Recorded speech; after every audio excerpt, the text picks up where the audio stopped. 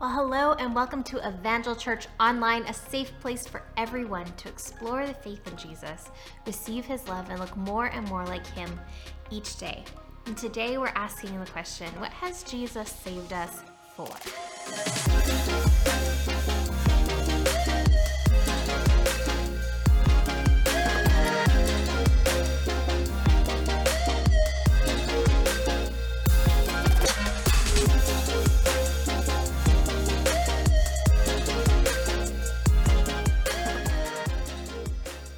Thanks for sticking with us. Before we jump into our passage today, I want to let you know that we are going to be taking communion at the end of this message.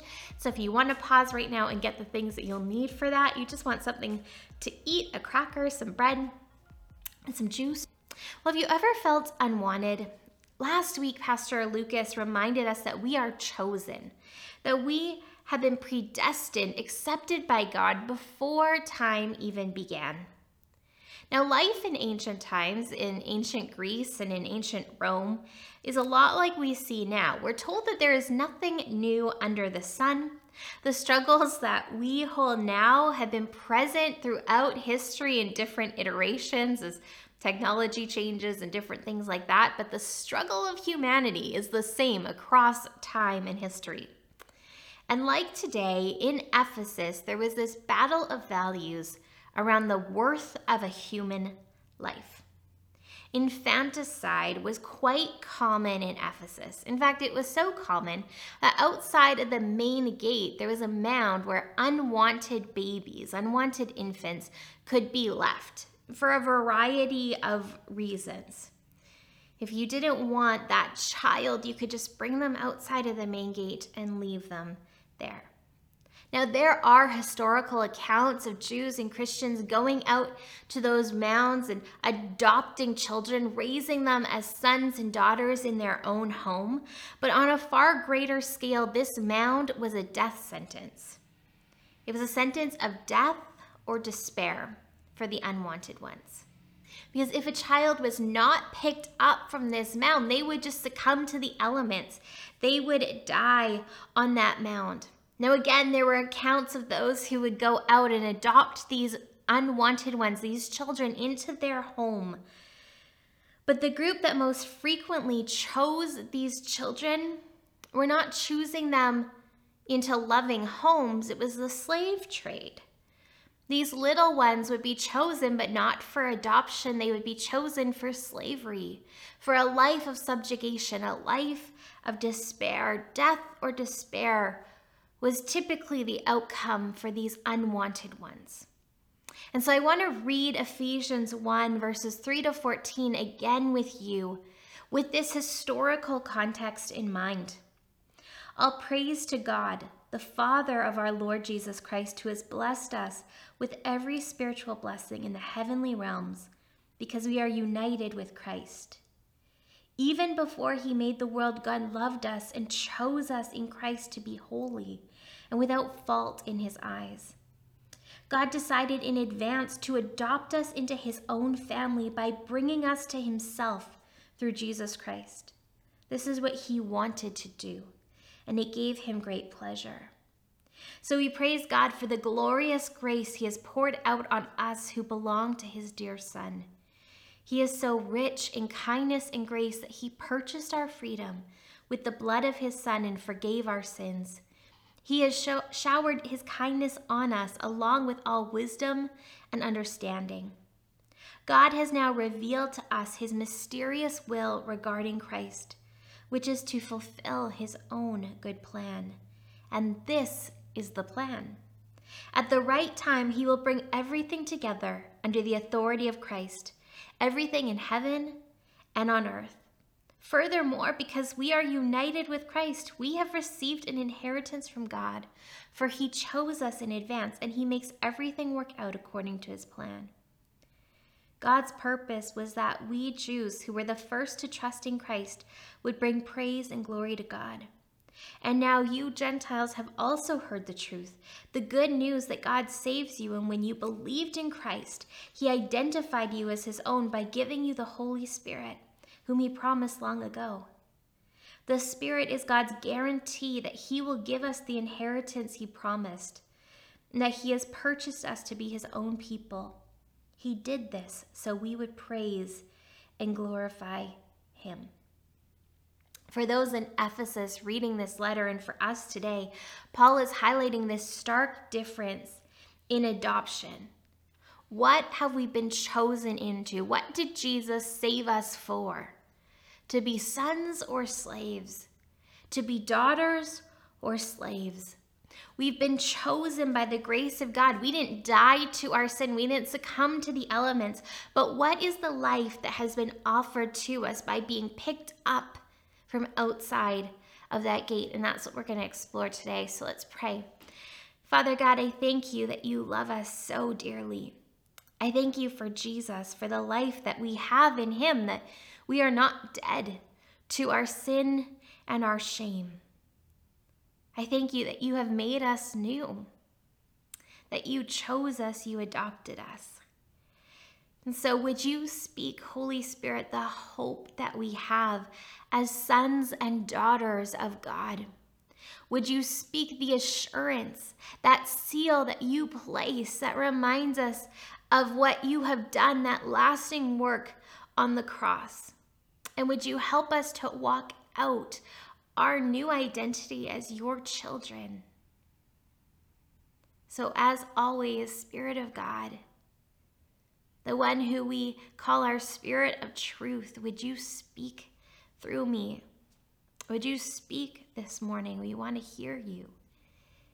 And would those words that are just birthed out of my own ideas, would you just allow those to pass before they're even spoken, in your precious name? Amen. Well, Paul is using this well-known practice in Ephesus to paint a stark contrast for his readers. They understand being orphans. They understand the outcome for these unwanted ones, death or despair. And so Paul is reminding them that through Jesus, death has been defeated. They've been saved from that outcome.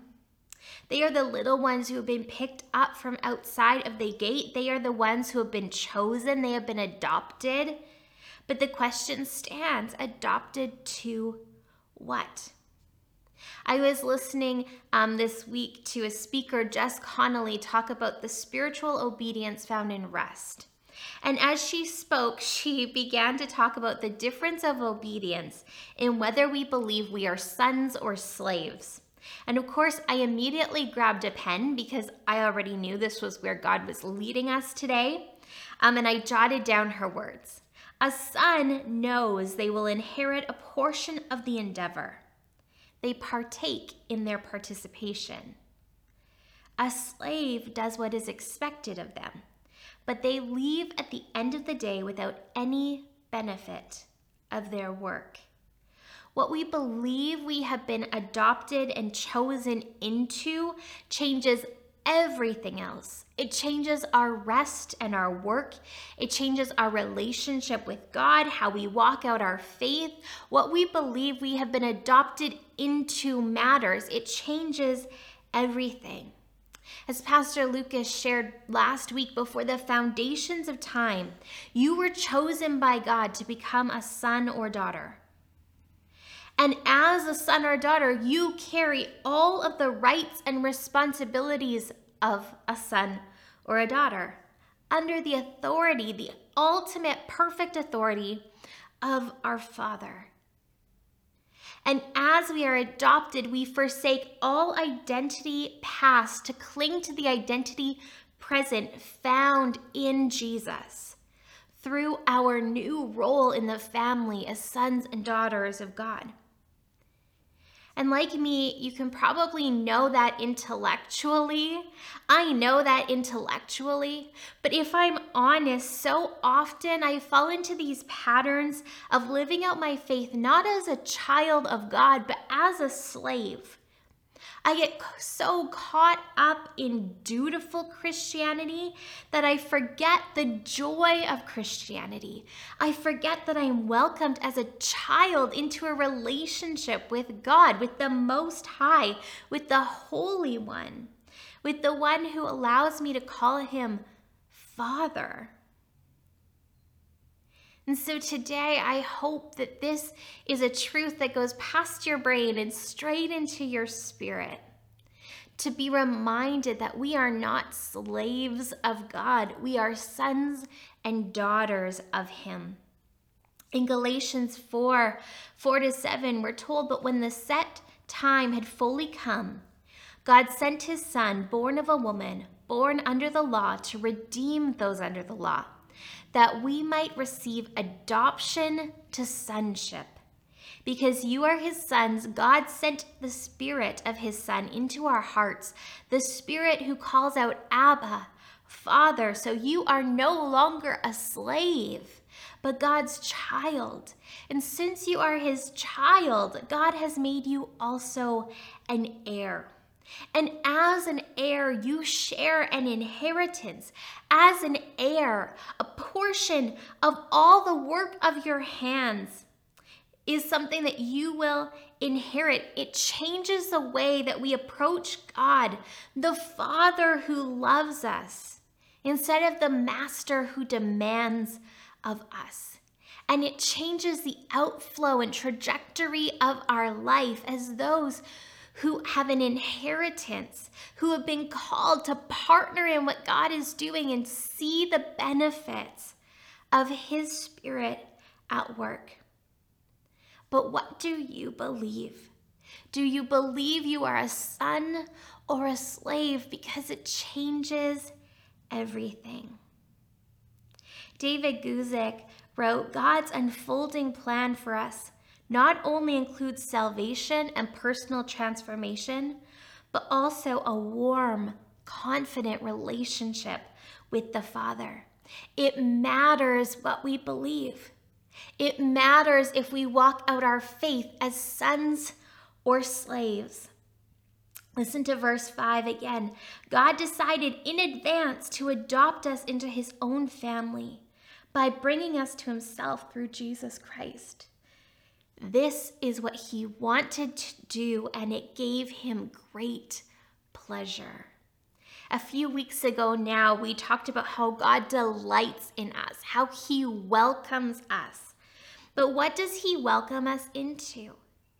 I shared that so often I intellectually understand that God wants me to be a daughter, but I walk out this dutiful Christianity as if I am a slave. And for so many, myself in those seasons, Christianity can just feel like a never-ending to-do list mixed with scolding. Like God is always wanting more of me than I can actually give Him. More time, more money, more devotion, more sacrifice, more self-denial. Like following Jesus means submitting to this impossible standard that I could never live up to, this liturgy of rules and restrictions. And He's just standing there waiting to catch me out when I fail, shaking His head in disappointment when I don't live up to that impossible standard. But friends, that is slave thinking. When we get to this point that it feels like never-ending duty, like God is just out there trying to destroy our fun, like God is out there just waiting to catch us the moment we slip up, like He's constantly disappointed in us, that is a check engine light for our spirit that we have forgotten what we're really adopted into. We aren't adopted into slavery. We're adopted into sonship. All praise to God, the Father of our Lord Jesus Christ, who has blessed us with every spiritual blessing in the heavenly realms because we're united with Christ. Listen to that quote again from David Guzik. God's unfolding plan for us not only includes salvation and personal transformation, it does include those, but also a warm, confident relationship with the Father. We are chosen first. We are loved first. We are wanted first. I spent quite a bit of time this week at the altar, just desperately needing God. And as I sat there this week, the Holy Spirit so tenderly spoke to my spirit. If there was never another act of service, if I was never able to do another thing for God, I am fully loved. because being his is enough. Being in relationship with him is enough. God was breaking something in my spirit, this lie that I was holding on to, and he was reframing my thinking from slavery to sonship. See, slavery is must do. It's obligation. It is heavy and restrictive, but sonship, that is get to do. We are those who have an inheritance. It is overflow of a deep and personal and loving relationship with our Father. It is light and responsive to what he's done in our life. Do you believe you're a son or a slave? As sons and daughters, and I'm just using sons and slaves because it's both S's. It's kind of a preacher thing. It's a little bit niche, but I mean you too, ladies. Sons and daughters, we take on the name of our Father. When we're adopted, our name changes. We take on the name of our Father. I was listening to an Audible last week, and there was this moment when the author, Beth Allison Barr, was sharing about the son of a diplomat who got caught in a very public scandal. And I didn't want to have to go listen to the whole Audible again to find this story, so I'm going to tell it in a very vague way. But he was brought to his father, and it was recorded that the father looked at him and said, "You carry my name too." That the sins of the son reflected on the Father. Yes, we are loved first. We are chosen first. We are wanted first. But here's the complementing view, that as those who have been chosen, as those who are wanted, as those who are loved, as those who are adopted, we carry his name too. All that we do now that we are his reflects on our Father too. And this is a complementing view, not a competing view, because we're not chosen into sonship and then left to wallow in our sin and shame. We're not spoiled and neglected heirs, where our Father stepped back and said, "You're on your own." No, we're children who are loved deeply. And because we are loved deeply, we are guided and disciplined and transformed into ever more his likeness. Ephesians 1:4 says this: even before he made the world, God loved us and chose us in Christ to be holy and without fault in his eyes. We are chosen into holiness because we carry his name too. We are ambassadors of Jesus. Everything we do reflects on our Father. Holiness out of an attitude of slavery, that is must do. It is obligation. It is heavy and restrictive. But holiness out of sonship, that is get to do. I delight in pleasing my Father. It is overflow of a life that is so saturated in the presence of God that I can't help but be changed to look like him. It is light and responsive. Again, David Guzik wrote, "We are chosen not only for salvation, but also for holiness." Any understanding of God's sovereign choosing that diminishes our personal responsibility for personal holiness and sanctification falls far short of the whole counsel of God. We are full children of God with all of the rights and all of the responsibilities as children. And so we get to walk out life on this earth, a life of faith that reflects Jesus' name in our lives. We get to walk out holiness and refinement. We get to be transformed by the renewing of our minds. We get to have a clean heart and a willing spirit before him. holiness as children, dearly loved, chosen, and adopted children, isn't heavy. It's a delight. It's a joy. God deeply desires a relationship with us. He has chosen us as his children. This is what he wanted to do, and it brings him great pleasure. But as Pastor Lucas reminded us last week, we have to choose him back. We get to decide whether we are adopted or not. We need to choose. And I can think of many moments in my life where I've wondered at my salvation. Was I truly secure? Did that moment with Jesus really happen the way I thought it did? And this is why our good Father, who has so much compassion for us in all of his wisdom, promised the Holy Spirit as a seal and guarantee of his salvation. And when you believed in Christ, verse 13, he identified you as his own by giving you the Holy Spirit, whom he promised long ago. The Spirit is God's guarantee that he will give us the inheritance he promised and that he has purchased us to be his own people. He did this so we would praise and glorify him. Let me read you this from Matthew Henry. What a gracious promise that is, which secures the gift of the Holy Ghost to those who ask him. The sanctifying and comforting influences of the Holy Spirit seal believers as the children of God and heirs of heaven. God, in his great love and wisdom, doesn't leave us to figure this out on our own or to wonder at the validity of our salvation. No, he has sealed us as his. He has given us this assurance, the Holy Spirit who reminds us that we are his and who works out our faith in us. Romans 8 verses 14 to 16 tells us this. For those who are led by the Spirit of God are the children of God.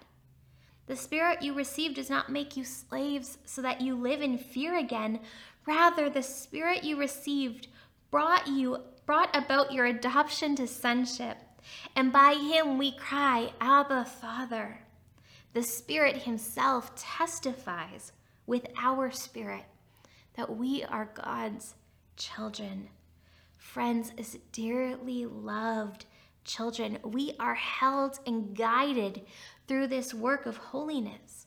We are loved first. We are chosen first. We are filled first. And the natural working of this communion with the Spirit of God, this natural submission to the will and desire of the Father, this natural deepening of our relationship with him that is secure, says, all of me, God.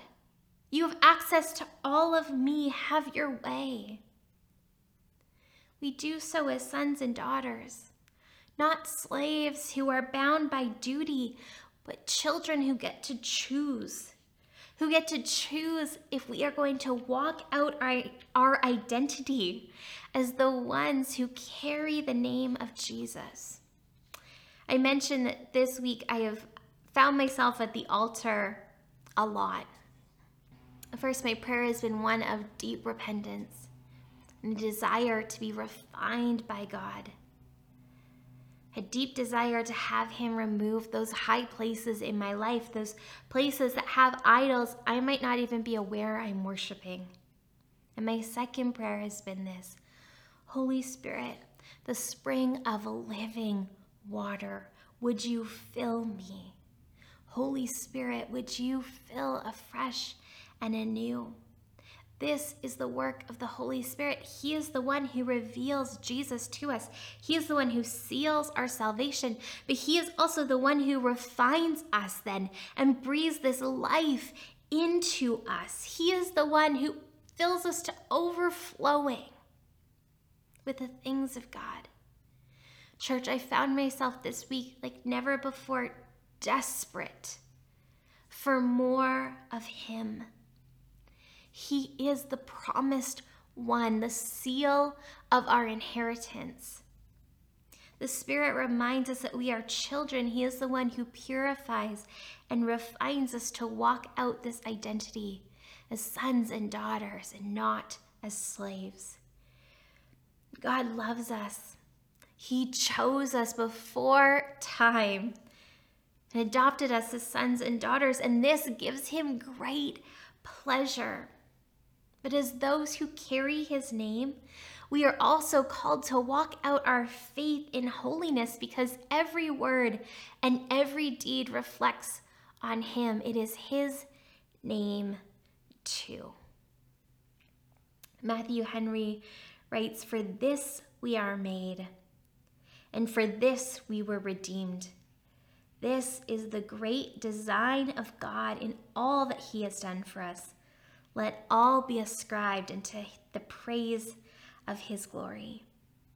The Spirit is God's guarantee that he will give us the inheritance he promised, and that he has purchased us to be his own people. He did this so we would praise and glorify him. This is such a challenging verse and a beautiful invitation. Does my life give him glory?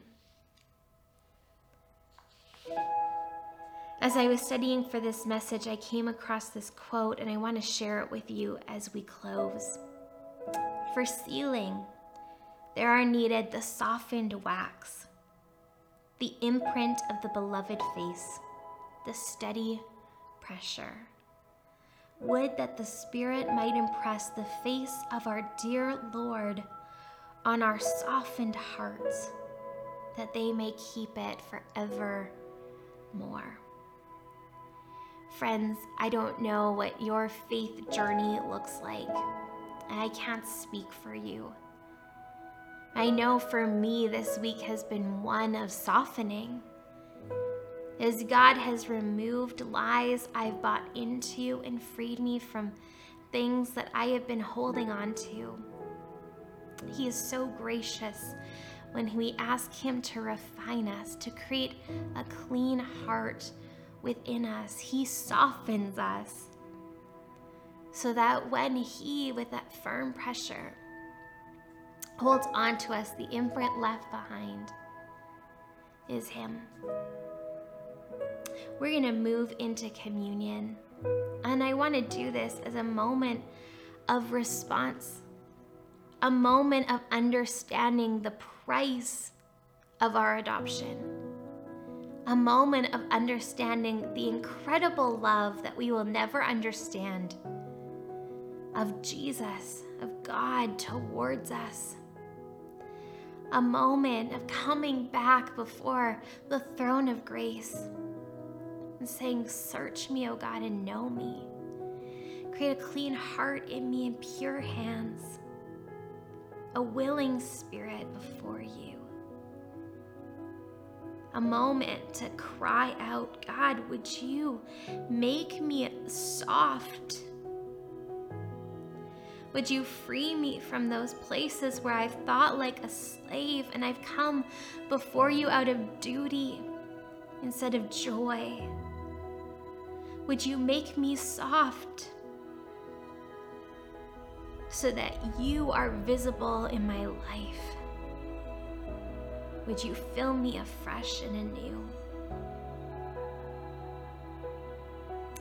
For I received from the Lord what I also passed on to you, that the Lord Jesus, on the night that he was betrayed, took bread, and when he had given thanks, he broke it and said, "This is my body, which is for you.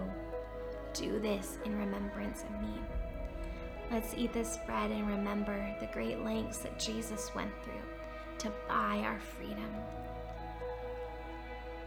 And in the same way, after supper, he took the cup, saying, "This cup is the new covenant in my blood. Do this whenever you drink it in remembrance of me."